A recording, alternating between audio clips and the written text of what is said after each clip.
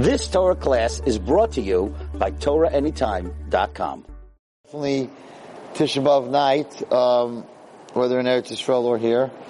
Definitely going to be my subject matter this year.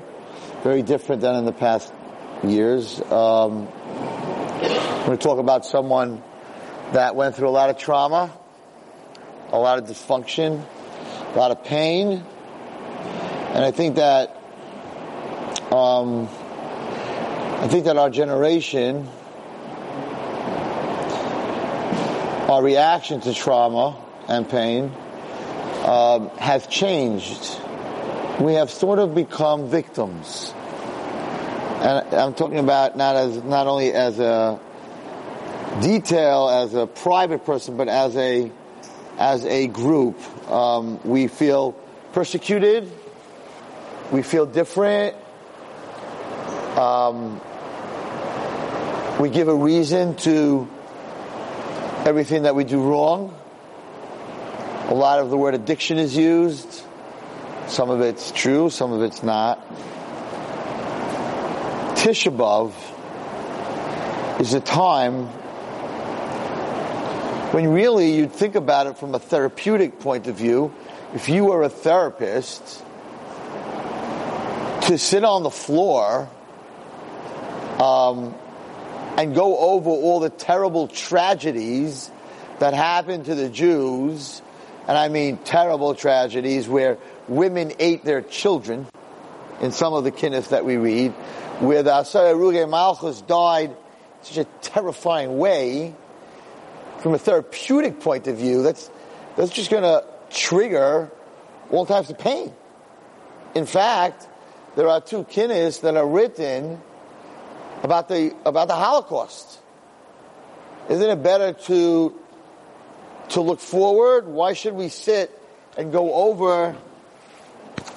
Imagine you came to a therapy session and they're telling you, let's go over about all the people that died in your life.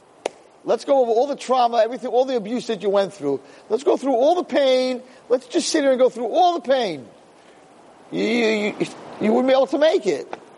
But on Tisha B'Av, we specifically sit for hours and read every terrible story, whether it was the massacre of Mainz, whether it's the Holocaust, whether it's the first Beis Hamikdash, the second Beis Hamikdash, the saddest stories that were ever written.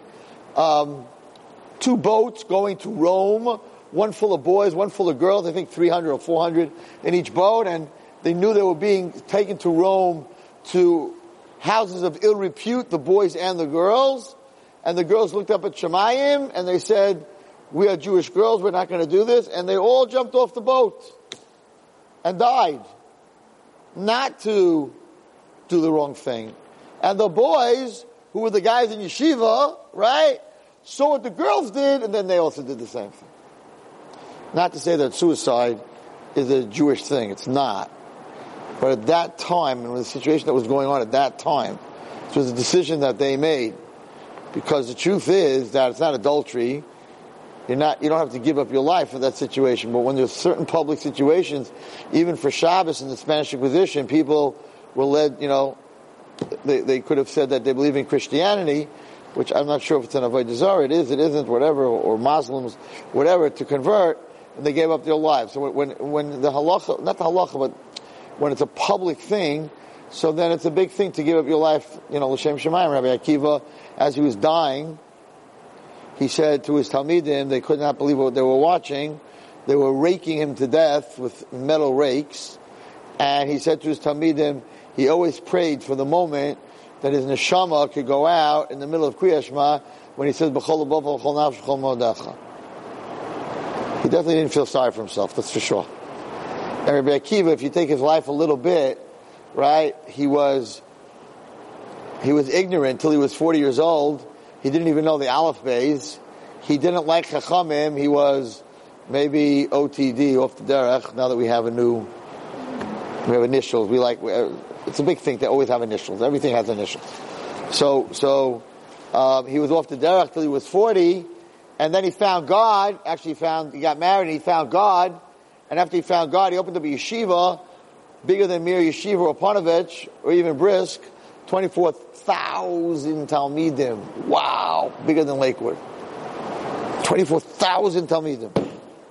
Look what he did. He came from being a Baal Tshuva, not being able to read, to be the Rebbe of 24,000 Talmidim. And they all die. Can you imagine that? Zu Torah v'zu schayra. You open up a yeshiva, you kill yourself, right? You change your whole life. You're so proud, and every one of them dies. At that point, you should have looked up at Hashem, right? Because we're into the blame game in our generation. It's your fault, Hashem. Look what you did to me, right? We're victims. Everyone's victims, right? Look what you did to me. I opened a yeshiva. Rav Noach Weinberg, before he got Esha Torah, I think he had 9 bankruptcies. He opened up 9 yeshivas, didn't work. Failed 9 times till he got Esha Torah. You got to do yours. Hashem has to do his. I always talk about that. You have to do yours. You're not God. Not everything you touch is going to grow. Not everything you build is going to stand. You have to do yours, right? What did the Mishnah Pirkei Avos say? It's not up to you to finish, but you have no excuse not to start. I love that Mishnah. Lo alecha ligmar. It's not for you to finish, but there's no reason for you not to start. Your job is to start. So here's Rabbi Akiva. So he should have said at that point, I'm done. I'm going to work. Whatever. I opened the yeshiva. I did my best. 24,000 guys learning Torah, and they're all dead. Instead, he reopened. And his Talmidim are the ones that the Gemara, everything, his Talmidim was mamish, put Yiddishkeit back together again. Put Humpty Dumpty back together again. Well, at that point, I would have been walking around. I would have been a good speaker, that's for sure. Everybody would have hired me because I'm a Baal Tshuva, right? Who became a rabbi, who had 24,000 Talmidim. They all died, so there's a lot of trauma we could talk about, right? I went through trauma, and then I opened up another yeshiva, and I had all the Rebbeim, right? And Hashem, like, you got to really take good care of me. And only the Rebbe Akiva was thinking about that all that is not good enough. I need, it's unbelievable. You think he gave everything for Hashem? He gave everything for Hashem. No. He said, I didn't give everything for Hashem. I didn't die for him. I didn't do the ultimate. So in his head it was like, if I'm going to die, I should go die in a bed, on a ventilator. I want to die, I'll Kiddush Hashem. I want to die dying, I'll Kiddush Hashem. I don't want to die in a hospital. I don't want to die in a bed.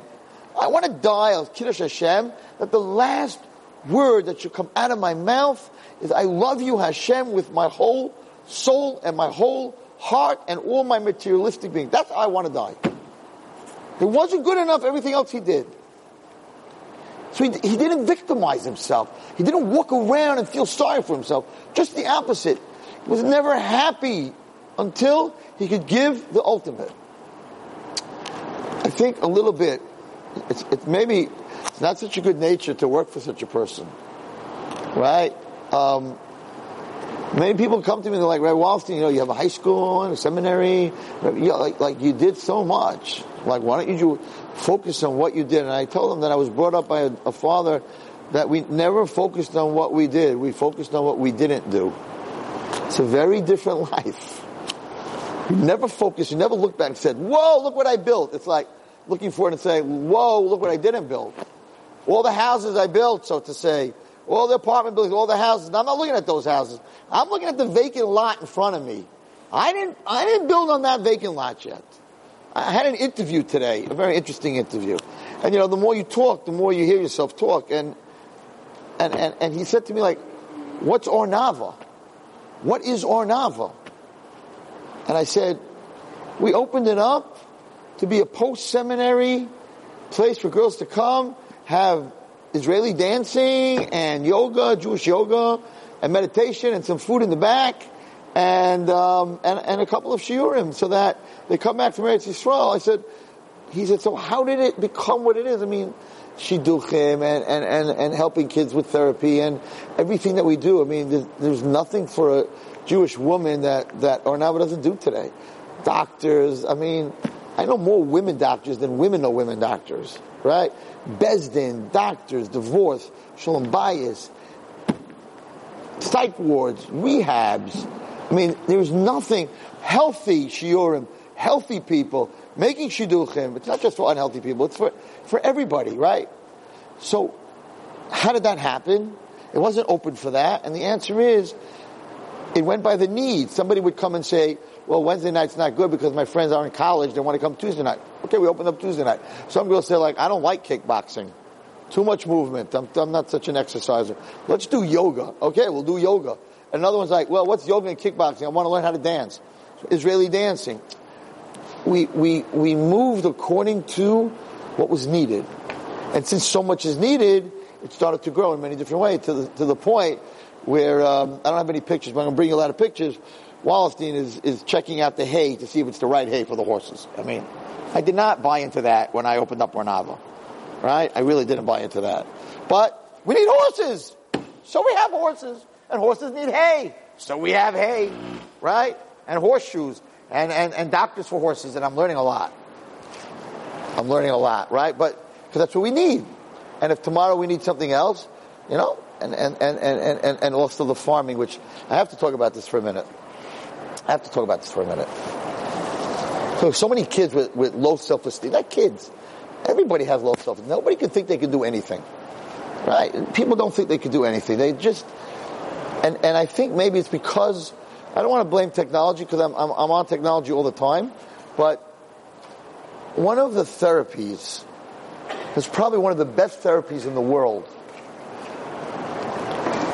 is farming.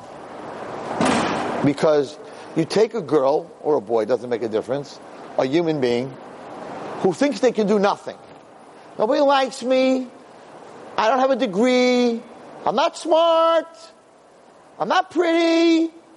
I'm not so social. So the biggest problem, depression, comes from low self-esteem. Because you're not depressed if you think you can do stuff. Guess what? If you think you can do stuff, you do stuff. But slowly but surely, you go to school, you don't do so good in school, so then you know, school is what we're all about. Beauty is what we're all about. So when you're not doing so good in beauty, or you're not doing so good in school, right, then you don't feel good about yourself. And people don't like to do things that they're not good at.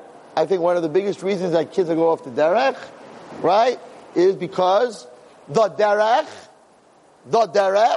that they're going off is school.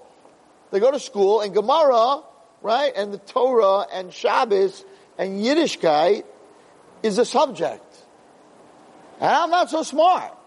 And I'm not getting 95s. And I can't concentrate. So I'm not doing so well in Chumash, Gemara, Shabbos, Mishlei, whatever you girls learn, whatever it is. So I'm not such a great student. And then you got that 5 girls in the class, they get hundreds, they don't even have to study, and they're like, after you studied 20 hours and you got like a 68, they're like, why don't we have harder questions? And why don't we have extra credit? And you're sitting there like you want to rip their head off. Like, harder questions? Like, what do you do, right? And, okay, Hashem gave him 185 IQ. Thank you very much. You didn't give it to me. Right? So what happens in our head is, I'm a failure in school. But since school and Judaism is one today, I'm a failure at Judaism. So in my head, I don't know how to learn Gemara. I don't know how to learn Chumash.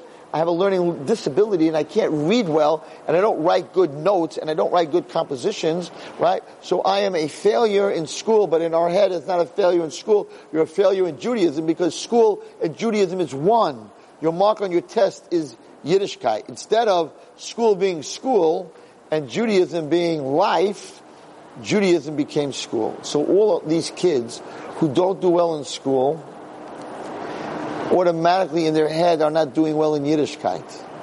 Because school and Yiddishkeit is one. And nobody wants to do something. I try to push kids all the time. We don't like to do things we're not good at.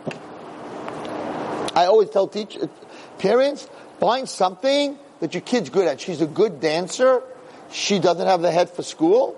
She's artistic, right? She's a lefty. She's artistic. She's a dancer. She can't sit for 5 minutes in school. Take her for dancing lessons. Take her for ballet lessons. Let her experience something she's good at. He's a good ball player. Go check this guy into a team on a Motzei Shabbos, and you're his father and mother, go watch him play. Watch him hit the basket. Watch him, put him on a hockey. Do something he's good at. He's good at learning? Good. So then you don't have to push him. Someone's good at learning, learns.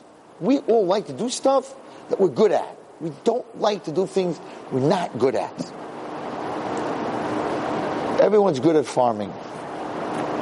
You take a piece of land, you dig a hole, you put a little tomato seed in, you pack it in, you water it, you think you're a nobody, right? You put a couple of seeds in, all of a sudden, 2 weeks later, there's a green plant with a little teeny tomato. And as it grows, you keep checking it out, and you put a fence around because you don't want your rabbits eating your tomato. And the Gemara says that what you plant is worth 9 times, a tomato that you plant is worth 9 times more than a tomato that you buy. So all of a sudden this girl, who doesn't think she can do anything, she's got corn growing that she planted, she's got cucumbers growing, she's got tomatoes and string beans. She planted it. It's not very hard to do. She planted it. And then you harvest it, and she takes her tomatoes and her cucumbers that she planted and makes a salad for everyone out of what she did. Do you think that will help her self-esteem? Like no therapy session, you can talk till you're blue in the face. You can talk and talk and talk and talk. But you planted something and it grew and you can eat it? Right? Because if you can't eat it, you can eat it, or flowers that you can put on the Shabbos table that you planted or that you picked, or you went to the blueberries and you picked them. Picking is not as much as planting. Agriculture, therapy is amazing. And who's the therapist? God's the therapist. He makes it grow. It's a no-brainer. It's a no-brainer. So part of what we're doing up there is we're taking some of that land, and maybe I'll have him come once talk here, because there's a couple. Hashem sends the right people. There's a couple. He's a farmer. Young guy, just got married, the two of them. She just finished becoming a social worker, and he's a farmer, and they got married, and he lived in Alaska in the woods for 3 years. He's a nature guy. He's a survival specialist. He's going to teach everyone how to live in the woods. I said, we're talking to him, what are you going to do? He's going to farm. He's going to says, and then we're going to go to some trees, and I'm going to teach them how to get maple syrup for their pancakes from the tree. I'm like, you got the job. You're in, man. Because I don't know how to do that. I don't even know how to do that. So, all these things, right? So we're so victimized. We're so. Again, I'm not blaming anyone, because you know what? When you're in pain, I'm gonna read a letter that I got from a girl actually yesterday on the night of Tisha B'Av, because I don't want to read it before Tisha B'Av. I have a girl that's in like sick pain, crazy stuff. She doesn't cut, she burns. It's even worse than cutting. Crazy pain. She wrote a letter to God. I'm going to read that letter. I mean, I hope this will be a yontif. I'm trying to do something about it, like I spoke last week. But she's not a victim. She's in pain, but she's not a victim. I think that's godless. She writes it. I'm in pain, but I'm not a victim. A victim is a state of mind. Pain is a state of being. The state of mind, state of being don't have to be the same. State of being is I'm in pain. But that my head is that I'm a victim and I can't do anything and I'm a nebuch and everyone has to feel sorry for me. That's a state of mind. That's up to you, and we'll talk about Yosef Atzadik, whatever. We'll go through other things. Tisha B'Av really should be a terrible time to. What are you doing to us? We're going through all the cancer. We're going through shalom bayis problems. We're going through people who can't have kids. We're going through financial problems. We're going through all this stuff. And now, you want me to sit there? We got enough stuff. We can write our own little kinnis. We have enough stuff. Never before has Klal Yisrael gotten all this stuff at one time. And now you're telling me, no, that's not enough. Sit down for a whole day and talk about all the stuff they went through too. So not just your stuff. Let's talk about women eating their kids. Let's talk about Zechariah Hanavi, them killing them, that there were mounds of brains until the king of Rome, or wherever he came from, said, I will kill everyone until your blood stops boiling. Why do I need to talk about Rabbi Akiva, how they raped him, Rabbi Shmuel Kohen Gadol, how they ripped off his face? I got so much trauma. Why am I reading this on Tisha B'Av? Why are they doing this to all of us? We got enough stuff. We can sit on the floor with our own stuff. And now we added on the Holocaust too. Rav Schwab wrote one, and the above Rebbe wrote one. So for all the Holocaust survivors who went through the Holocaust, let's talk about it. What's going on here?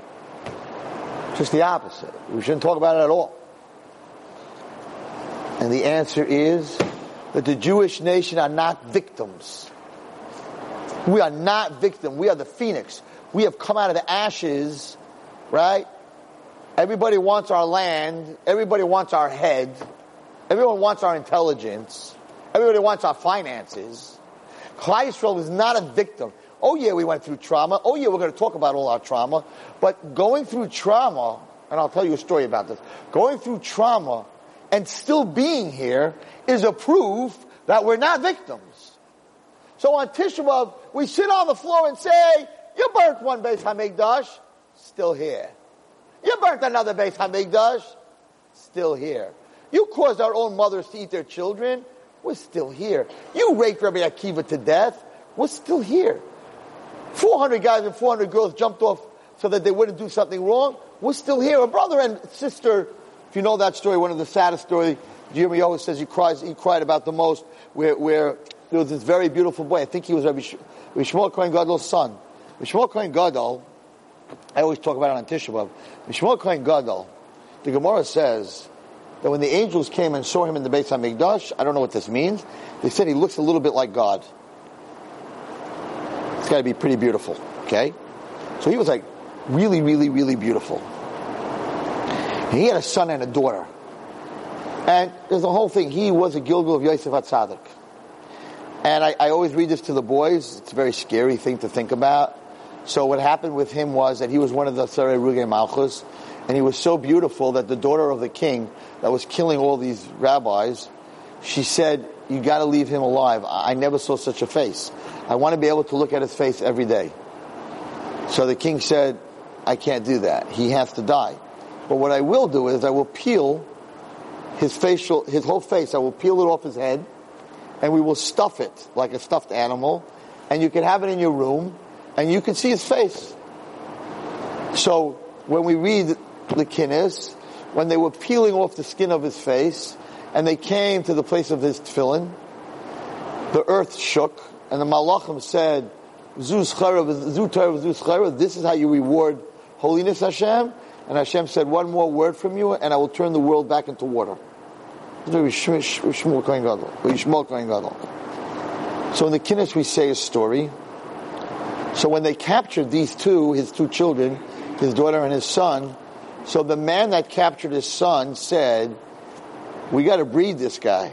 We got to breed him because his children are going to be that beautiful, and as slaves, they're going to be worth a lot of money. So I want to use him. I want to breed children from him. And there was another Roman there, and he said, you think he's good looking? I got a girl that's much better looking than him. He said, I have a great idea. Let's put the two of them together in a room, right? They don't know Jewish kids. They figure put them together in a room, the lights out with a bed. She's going to get pregnant. He stood at one side of the room a whole night. It was a dark, pitch dark room, crying. I, the son of Yishmael Kohen Gadol from the Kohanim, should be with a mate, with a slave. He didn't know who it was. It was dark. He cried in the corner, Hashem, please, I can't do this. Don't. She on the other side, I, the daughter, they didn't see each other yet. I, the daughter of the Kohen Gadol from the Kohanim, I should be breeding with, chas v'shalom, I won't go near him. So he was in one corner of the room, she was on the other corner of the room. When the sun came through the window, and they turned around and they saw each other, it was brother and sister. And the Kinnis, it says, that they ran to each other and hugged each other, and cried out to Hashem, God forbid they should be brother and sister, God forbid. And they cried so deeply that they both died on the spot. And Yirmiyahu says, of all the things I saw that I cried about, this was the greatest thing. What would happen today if we did something like that experiment? I wouldn't do that experiment. I wouldn't do that experiment today. So what came out of this? So we're sitting on the floor and we're saying, we're still here. We're still here. So we're not a victim. We're not a victim. We're in pain. We're missing our Beis Hamikdash. We don't have God. We're lost. But we're still here.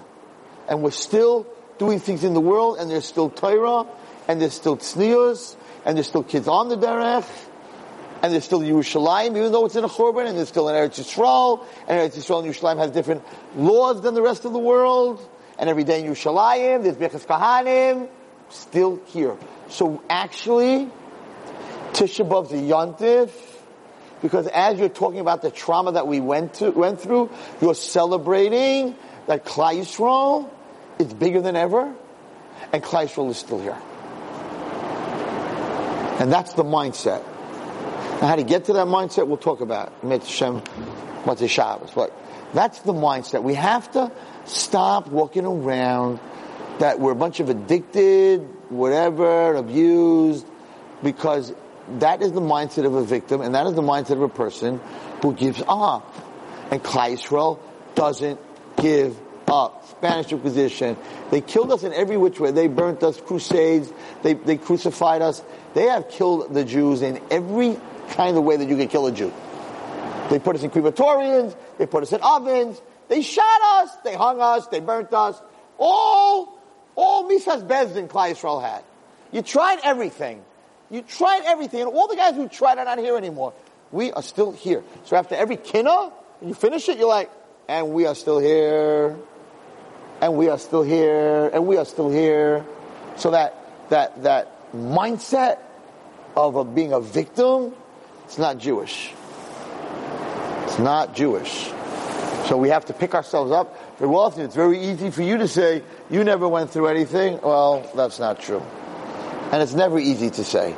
And you do have the choice. You do have the choice of being a victim. And I'm not judging a person who's like that, because sometimes I have seen such trauma, right, that you cut someone's arm off, you can have a good mindset, but you still don't have an arm. I've seen such trauma that I don't know that it's fixable. Sometimes the trauma is so bad that I don't know that it's fixable. But if it is fixable, then we need to stop licking our wounds and start doing things. And start doing things. And not everything is an addiction, right? And everything has an excuse. And we speak about rationalization. We have that choice. You have that choice. I think what you need to take out of this year is that you had trauma. Klal Yisrael had trauma.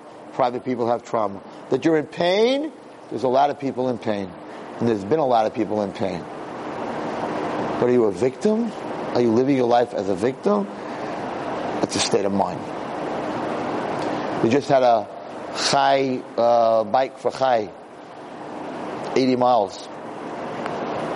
I didn't know this kid, but someone showed me a picture of a boy who was in a wheelchair, and he did the 80 miles in a wheelchair with his hands. I didn't know who he was, but I spoke, and his mother was in a place that I spoke about people who were going through all kinds of diseases, and his mother told me about it.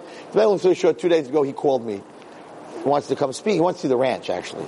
He really wants to see the ranch. He did 80 miles in a wheelchair. 5 times cancer. 5 times got cancer. Cured, came back, cured, came back, cured, came back, cured, came back, till he finally lost his legs, right? No. He's not talking like that. He's like, I'm good to go, Rabbi. I just did 80 miles. They tell me he doesn't stop smiling. I know guys that were with him. He doesn't stop smiling. He's up, and I told him he has to come talking to our Nava. Does he have legs? No. Was he in pain? Did he take every chemo? Yes. Is he a victim? No way. He's a champion. Not a victim, he's a champion. It's the mindset.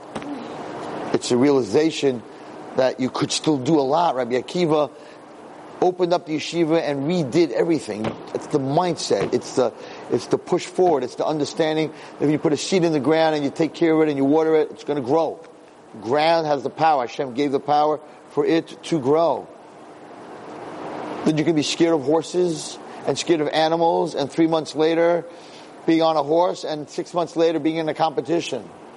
I met girls through the reason I went to get horses, girls that would not talk to you, girls that went through crazy trauma, totally shut down, they wouldn't look at you, they wouldn't talk to you, they weren't eating, they were eating disorder, they were anorexic, they were self-inflicting mutilation, they were doing everything that you can imagine.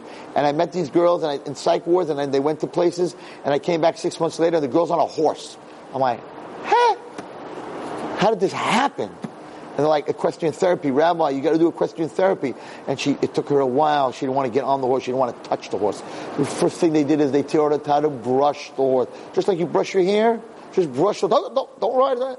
And slowly but surely, she became one with this animal, and the animal trusted it. Trusted the girl, and the girl trusted the animal. And she had discipline, because in English riding, you have to sit straight. You know, it was fascinating. In English riding, these are not Jews, right? English riding, when you ride, a woman rides, she has to have a helmet, right? You're not allowed to have a strand of hair sticking out of the helmet. Nothing, nowhere. It's like a frum. I'm serious, that's the rule. You don't go, if you come to a competition and one strand of your hair is out of that helmet, you don't ride. You don't ride. And so one of the women that is teaching my us said, you have to wear a shirt that's a button-down shirt. There's a certain look you have to have. She came to a competition. She's one of the best in a t-shirt. I don't know exactly what. Why? You can't ride, even though she's one of the best. So you got to be dressed like a mensch. Your hair can't even be out there. The discipline. You have to sit straight, right? There's no. We bought a bunch of horses, so I was in this horse place in Muncie, whatever it is, and they had like 20 kids riding, right? There wasn't one sound. I wish my shul would sound like that, right? There wasn't one sound in the whole place. So I didn't want to make noise. So the woman that's Dana Mays, I walked out, I said, are you allowed to talk in there, in the arena? No way. There's no talking. There's no talking. Your hair's in there. You dress a certain way. Discipline. And what happens from this discipline? You learn to control something. The reason that people have eating disorders is because their control, most of the time, was taken away from them. Somebody hurt them and took away their ability to control. So they lost control. And they want to take control back. And the only thing that a human being can really control, you can't stop breathing, right? The only thing you can really control and live, to a certain extent, is eating. So they take back control and say, I am not eating. I am not drinking. I have taken back control. Came these people who were very, very smart and said, we will give you control back without hurting yourself. You will have control on your horse. Fast, slow, stop, left, right. You now have control over something. You are taking back control. And that's how they start it's godless, how they start to take back control. And a trust that they don't trust human beings. They have the trust of this horse. I've seen it. It's amazing. I told you, but there's a strategy. HaKadosh Baruch Hu brought horses into this world to help us. He brought farms into this world to help us. There's music therapy, where, how does music therapy work? You can play an instrument, so you're good at something. You play piano, you're good at piano. So then let's use the piano to help you feel good about yourself. Talking to someone in a room for an hour, it's important, don't get me wrong, but to feel good about yourself is to be able to play Beethoven's Fifth on a piano, or to plant something, or to be on a horse, or to ride something positive. But when you're a victim, you go into a dark place. There's nothing positive. You don't want to do anything. You don't want to get up till 4 o'clock in the afternoon. You don't want to talk to anybody. You don't want to eat. The mentality is of a victim mentality is, look what they did to me. I don't have to do anything anymore. But you have that choice. But on Tisha B'Av, we're sitting there and we're reading everything that happened. We're not a victim. We're still here. And we have yeshivas. And we have kids that are learning. And we have Shabbos. And we have kosher. And we have Eretz Yisrael. And we have Gedolim. And you keep reading all these stories. And Baruch Hashem, women are not eating their children.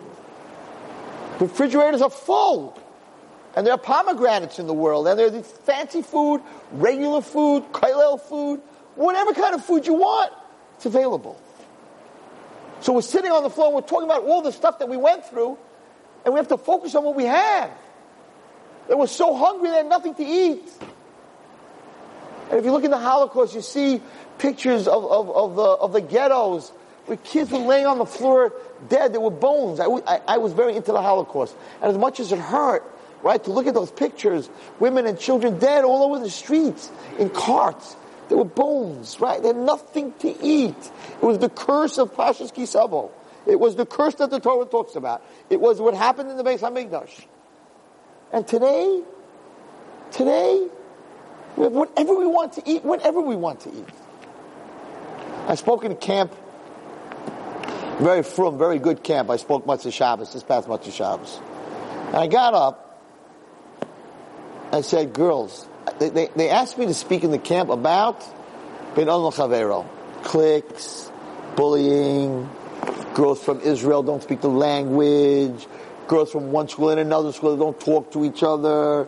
So they wanted me to come into this camp. I guess every camp has this situation. And talk about Achdus, and it's the 9 days. And you shouldn't talk Lashon Hara, and you shouldn't leave somebody out. And I get up and I give this whole speech. And I have the Chavetz Chaim, what he said. I have all these Ma'ir Mekayimos. And as I'm speaking, I'm getting angry. Which, never happens, right, with me. And I'm getting angry as I'm speaking and telling them all about and what, I said, hold it. Time out. End of speech. End of speech. I can't talk about this anymore. What's going on, Rabbi? I said, I drove up to this camp, manicured, every camp, manicured. When I was growing up, there was no air conditioning. Now, the Beis Medrash has air conditioning, the lunchroom has air conditioning. We didn't have air conditioning. We had fly paper. That's all we had. That was it. You get your hair stuck in it, right? Fly paper. We used to schwitz in the 9 days because you couldn't go swimming. And Hashem, for some reason, the 9 days, it's the hottest, whatever it is. We used to schwitz, Tisha B'Av. We used to sweat. There was no air conditioning. You had big fans, but they were blowing hot air on you. It didn't really help you. Now you go to camp, air condition. Girls come with their trunk. It's like 95 dresses, 35 pairs of sneakers, right? It's like some Misa. It's a whole, right? You bring a truck in there. The truck comes to pick up the trunk. This big with a duffel bag and a trunk. And by the way, we'll pay extra for the third piece, right? It's like, so I said, I got to tell you girls something. 80 years ago, the word camp meant death. If you were going to a camp, it was Auschwitz, Treblinka. They were called camps. Those were camps. And how did you get there? Not on the ones that leave Flatbush Bay Parkway, those beautiful buses, right, on a Greyhound, whatever they are, with 3 bathrooms in the back and a shower, right, with the seats all the way up, brand new buses, because God forbid you ever send the kid up in a school bus. Forget about it. A school bus? We're not going to that camp. Who sends kids up to the mountains in a school bus, right? Beautiful bus, right? Everyone has a movie. They play a movie on the way up, a nice kosher movie, whatever it is. All the kids are sitting there. They're playing with their dad. They got bags of snacks just to get them to camp. Here's your snack bag to get you to camp, right? Potato chips and popcorn and pretzels and that, right? It's not normal. It's not normal, right? There were trains squashed into boxcars and dying in the boxcar. No water, no air, hot boxcars. And when they opened up, all the Jews fell out dead. That's how they got to camp. And when they got to camp, you either died in a crematorium, a gas chamber, or you starved to death. That was camp 80 years ago. I'm like, girls, why do I need to get up here and talk about Ben Adam Lechavero? Don't you see what God did for us in the last 80 years? He took us from the worst place on earth. He took us from a camp that exterminated Jews. And now we're up in the Catskills. And it's not good enough to be in camp because every camp has to go on a trip. You have to go to Hersheytown and Hershey Park and all these other places and water parks. You have 3 pools. water parks. And the camp that has the most trips is the best camp. So just being in camp is not enough. And the camp has a gym, and 2 pools, and air conditioning, and three meals, and snacks at the pool. And of course, because otherwise you're competition, right? So I'm like, why do I have to get them? And you're coming to this camp, and you're not talking to the girl next to you? Do you know the stories in the concentration camps when they had a blanket for 3 people, and they stretched it out for 6? Do you know the stories in the concentration when they had a crusty little old piece of bread and they shared it with their neighbor? Did you have to go in there and tell them, V'ahavta l'recha kamocha? I said, how dare you have me even come talking about the subject? This is a crazy subject. Look what HaKadosh Baruch Hu did in 80 years. Look at our kinderach.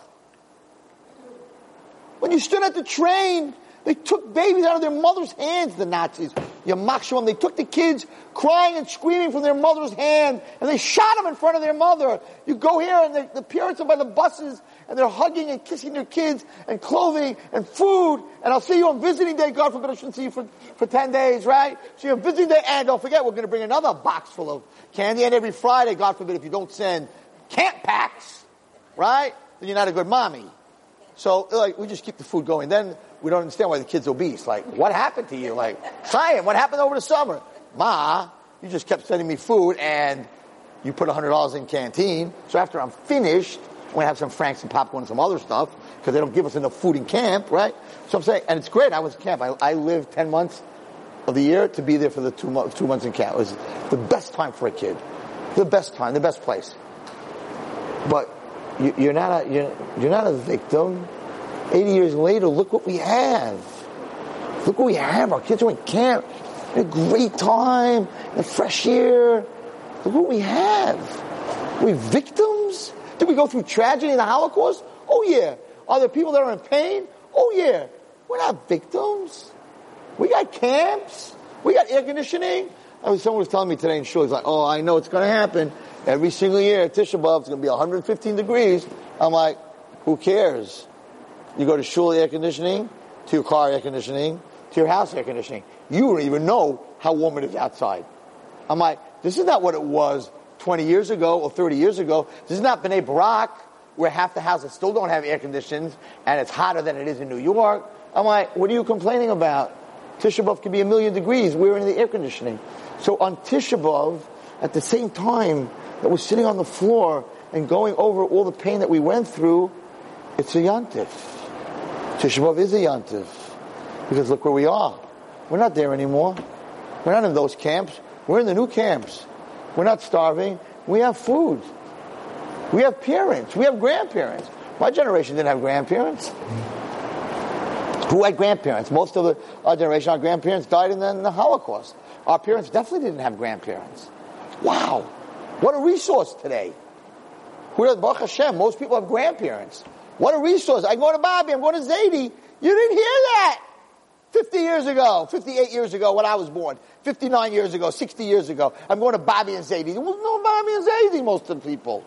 Bobby and Zadie were in Europe, not alive anymore. Now you got Bobby and Zadie. Not only that, Baruch Hashem, you have Alta Bobby and Alta Zadie. Great-grandparents who are very young. What a resource. A Bobby and a Zadie, to go there, you're safe. They don't yell at you. They don't complain. They just give you whatever you want. So when you're sitting on the floor and you're going through everything we lost, you got to focus on everything we have. Instead of counting that, we have 75. I don't know where they're up to in their count. 77 suicides since Sukkot or wherever they're counting. Maybe Ruth will come and tell us how many kids were born in Maimonides today. Instead of focusing on all the negative, nobody says, and today, since Sukkot, 22,000 kids were born. We are so focused on being victims. We're so focused on negative, and we're in pain. And so, of course, everyone's going off and leaving Hashem. Because if you're just going to focus on everything that's wrong, I said, how come nobody keeps count? How many Bali Tshuvas, right? We know how many people are going off the derech. How many Bali Tshuvas were made in the last year? How many people who didn't know anything about Yiddishkeit are now religious Jews? Shomer Shabbos. Anyone know the number? No. Anyone know how many kids were born today? No. But if someone died, everybody, all over the place. Someone died, everyone's, Ayvei, Hashem, what are you doing? What's going on? Does anyone know anything about kids being born today? Does anyone know how many people beat cancer today? Does anyone know? This I can tell you. You know what's going on? We have a shidduch crisis, right? We do. And we'll talk about that. That's not tonight. We have a shidduch crisis, and we do. And it's very hard. You cannot get a hall right now. If your daughter gets engaged, or son gets engaged, you will not find a hall for a wedding till next Shavuos. There's nothing available.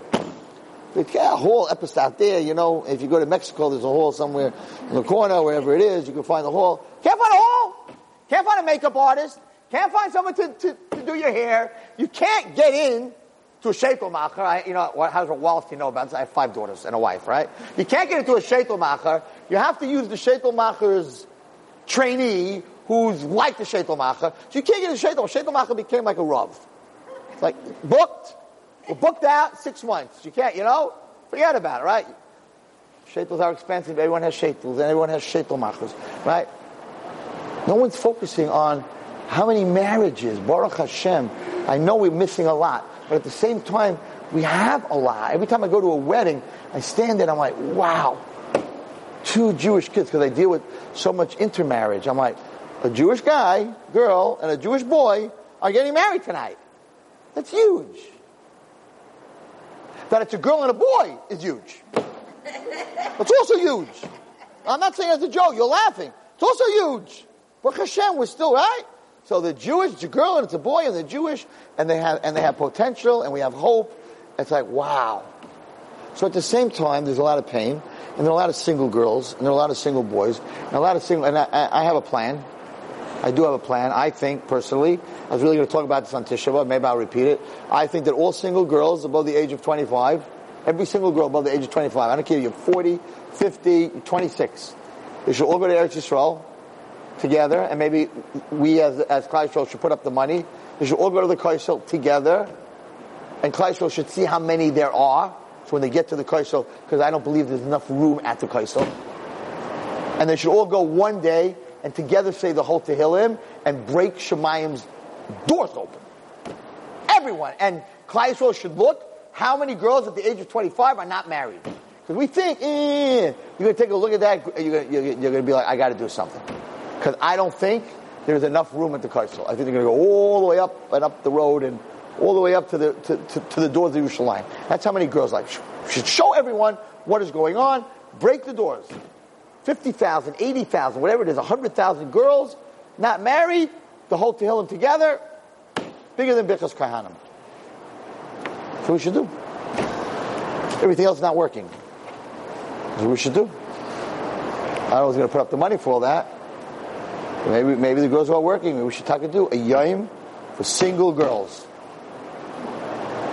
On Yom Kippur, and Chamisha Asa B'Av, every single girl came to the Beis HaMikdash. And they all traded their clothing with each other, so the boys didn't know who was rich and who wasn't.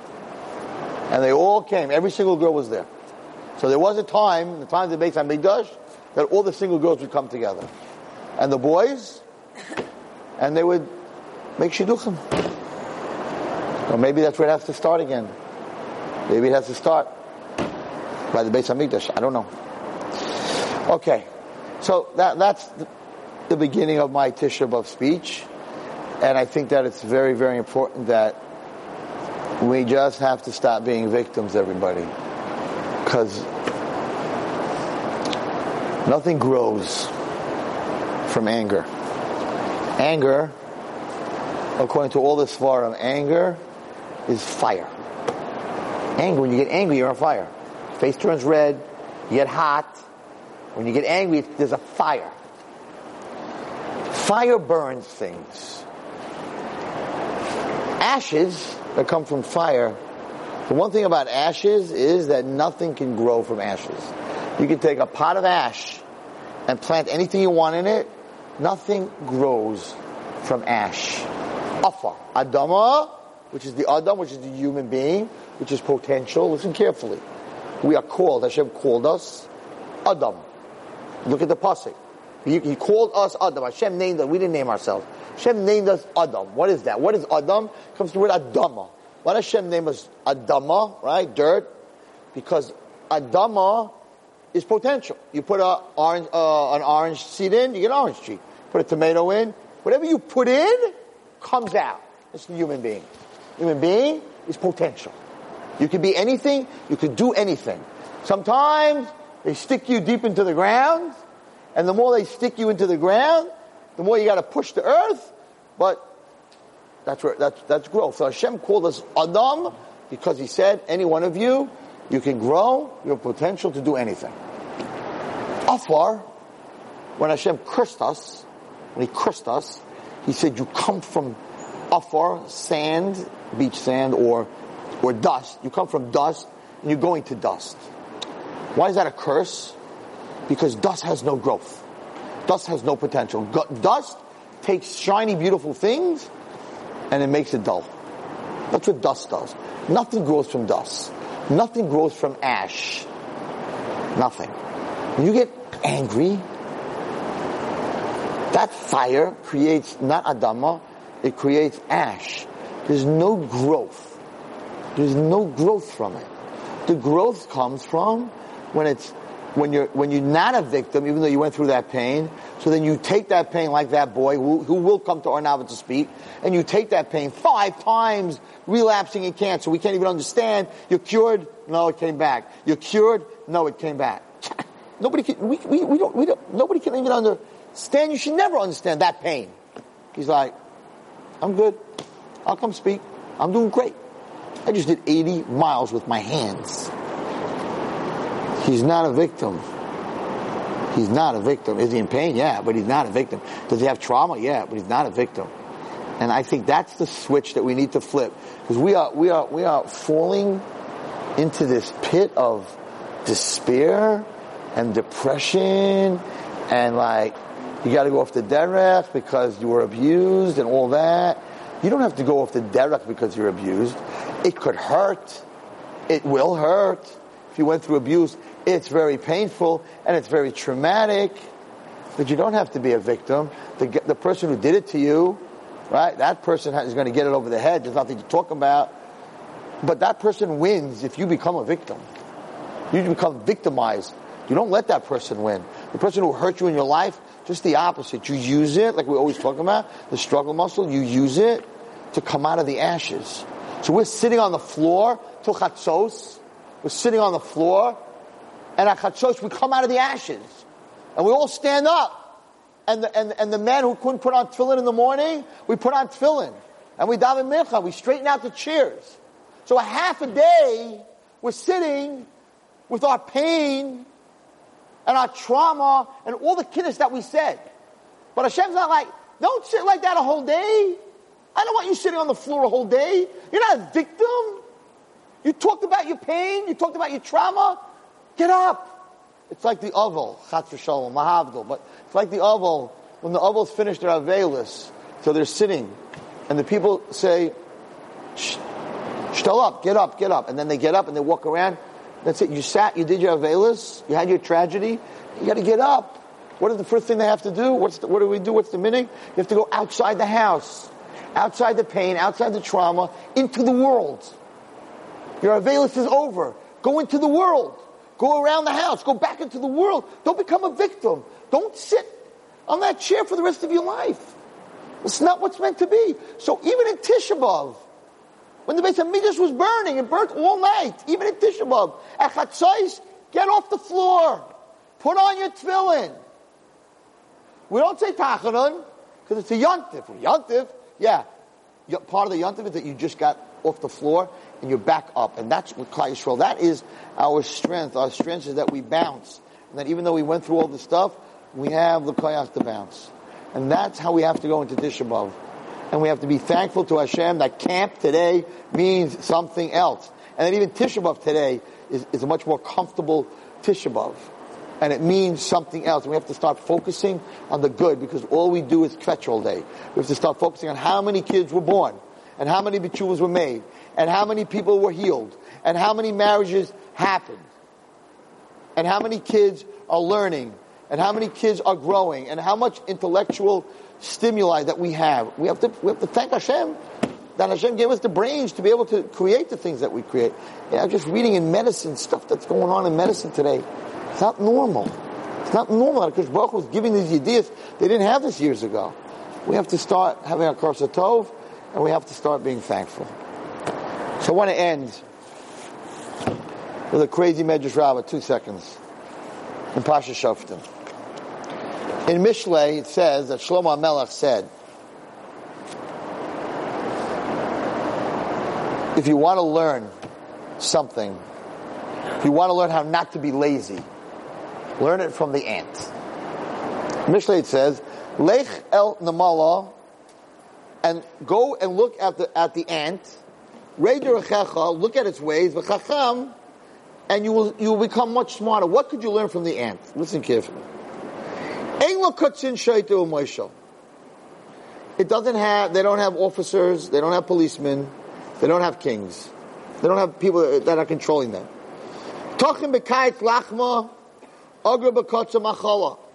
In the summer it gathers its food so that in the fall it has what to eat. What did Shlomo HaMelech learned from the ant? He says the following, Nayudik. Rabbanan Omri, the rabbis say, Hanamala, the ant, has shloisha batim yeshla. When you ever see an ant farm, it has 3 levels, 3 houses, 3 levels. Be'eno koneses be'elyon, b'pnei hadelef. It doesn't go into the top one because of flood, because it's going to be in the top one, and it rains into the little hole. They're all going to die. So they don't hang out in the top one. Below b'tachtoim, if they had tina, they don't go into the bottom because the water gets soaked into the bottom and water runs down. And if they put their food in the bottom, it's going to end up getting all wet and spoiled. So they have 3 houses, but they don't live on top and they don't live on the bottom. They live elabam chai. They live in the middle. How long does an ant live? This is the Medrash Rabbah. Eino chaya eloshisha chadoshim. It only lives for 6 months. That's it. Lama, why only 6 months? Shemisha ein legidim ad samais. Anything that's created, that's alive, that has no bone, has no skeletal, and has no veins. Eino chaya eloshisha chadoshim. The most it could live is 6 months. V'chol machala. And for those 6 months, what could it eat? How much does it eat in 6 months? Elachita umechsa. It eats 1.5 kernels of wheat. Okay? A kernel is bigger than an ant, right? 1.5 kernels of wheat, that's what it eats in the 6 months that it lives. And it collects in the summer whatever it could find. In beans, and in wheat, and in barley. I don't understand, says Rav Tanchuma. If its whole life it only eats a grain and a half, he koneses is elu. Why? And it gathers all this food. Why does it do that? In other words, an animal has instinct. Why would it gather 1,000,000 times more than it needs? Sha'amra, because the ant says, this is an unbelievable medrash. Shema, the ant says, Shema, Yigzalai HaKadosh Baruch Hu. Right now, the way I'm born, I can only live 6 months. But maybe Hashem is going to make a gzeira, Chaim, and I'm going to live much longer. Hashem's going to make a miracle for me. And I'm going to be the ant that lives much longer. But if I only prepare for what I need for 6 months, and then Hashem gives me a long life, I'm going to starve to death. Yeli muchen lechol. So that way I'll have enough food just in case. How many human beings think this way? So Shlomo HaMelech learned from the ant.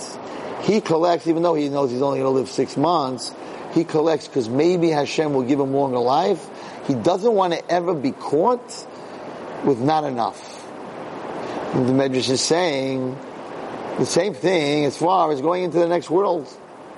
You don't want to ever be caught coming to the next world with not enough. So a person in this world has to collect and collect and collect and collect and never stop like, oh, I did enough. You never did enough, because who knows? Who knows what you need in that next world? Amar Rav Shimon bar Yochai. He says, I'm telling you a story, says Rav Shimon bar Yochai. Umatzu babar, I found in an ant farm, an ant hole, Shalosh Meos Kur. 300 Kur.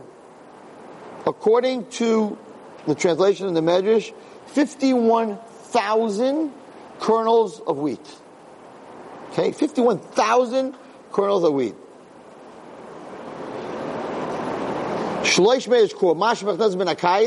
What they prepared from the summer for the winter. Look and learn from the ant. Prepare yourself mitzvahs from this world for the next world. He says on the bottom that also another thing about ants is that Berechas min hagat gezel, they will never steal from another ant. Once an ant is carrying something on its back, another ant will never steal from another ant. And he says, there was a story of an ant that dropped it, la'aretz, to the ground, chita achas, 1 wheat, right? Not one of them touched it. The ant that dropped it came back, but not la'oisa, and took it. Why? There's no punishment, and there's no jail, because the ant understands that whatever you're supposed to have, HaKadosh Baruch Hu gives you. I'm not interested. If you have something, I don't want what you have. So even if you drop it, I am not going to grab it. The same ant that understands that HaKadosh Baruch Hu runs the world, and even though he can only, I was like, this is like the greatest medrash on bitachon. You're only going to live. I remember when my father got sick, and he had esophageal cancer, and we went to we went to the doctor, and he read all his tests, and he said, Mr. Watson, do you want me to give it to you straight? My father was very straight. My father says, 100%. He says, you have esophageal cancer. And 3 months. I was sitting there. 3 months. My father said, can you guarantee that? We as Jews, we live 1 minute to the next minute. Nobody can tell you you're going to wake up the next day. We learn that you have to do everything today because tomorrow you may not be here. Can you really guarantee me I have 3 months for sure? The guy looked at him like he was crazy. Like, nobody ever said that to him. Most people are like, oh my God, 3 months, what am I going to do? It's like, can you guarantee me 3 months? I don't think you can guarantee. You can guarantee me tomorrow I won't get hit by a car? Like, what are you talking about? People with emunah. It's people with emunah. So you have ants that are like, we're supposed to die in 6 months, but who said it's going to happen? God runs the world. Never know. He might give us 60 years, and then I'm not going to have food. I have to be prepared. So everyone's scared about Mashiach. A lot of kids after my Mashiach share, they're like, Rabbi Wallerstein was so scared. I'm like, don't be scared. Be prepared. Be like the ants. Don't be scared. Just be prepared. Mitzvah Hashem, Motzei Shabbos should be in Yerushalayim because we made it happen. Because we made changes in our lives. It should be in Yerushalayim and the Beis HaMikdash. And here be a You've just experienced another Torah class brought to you by TorahAnytime.com.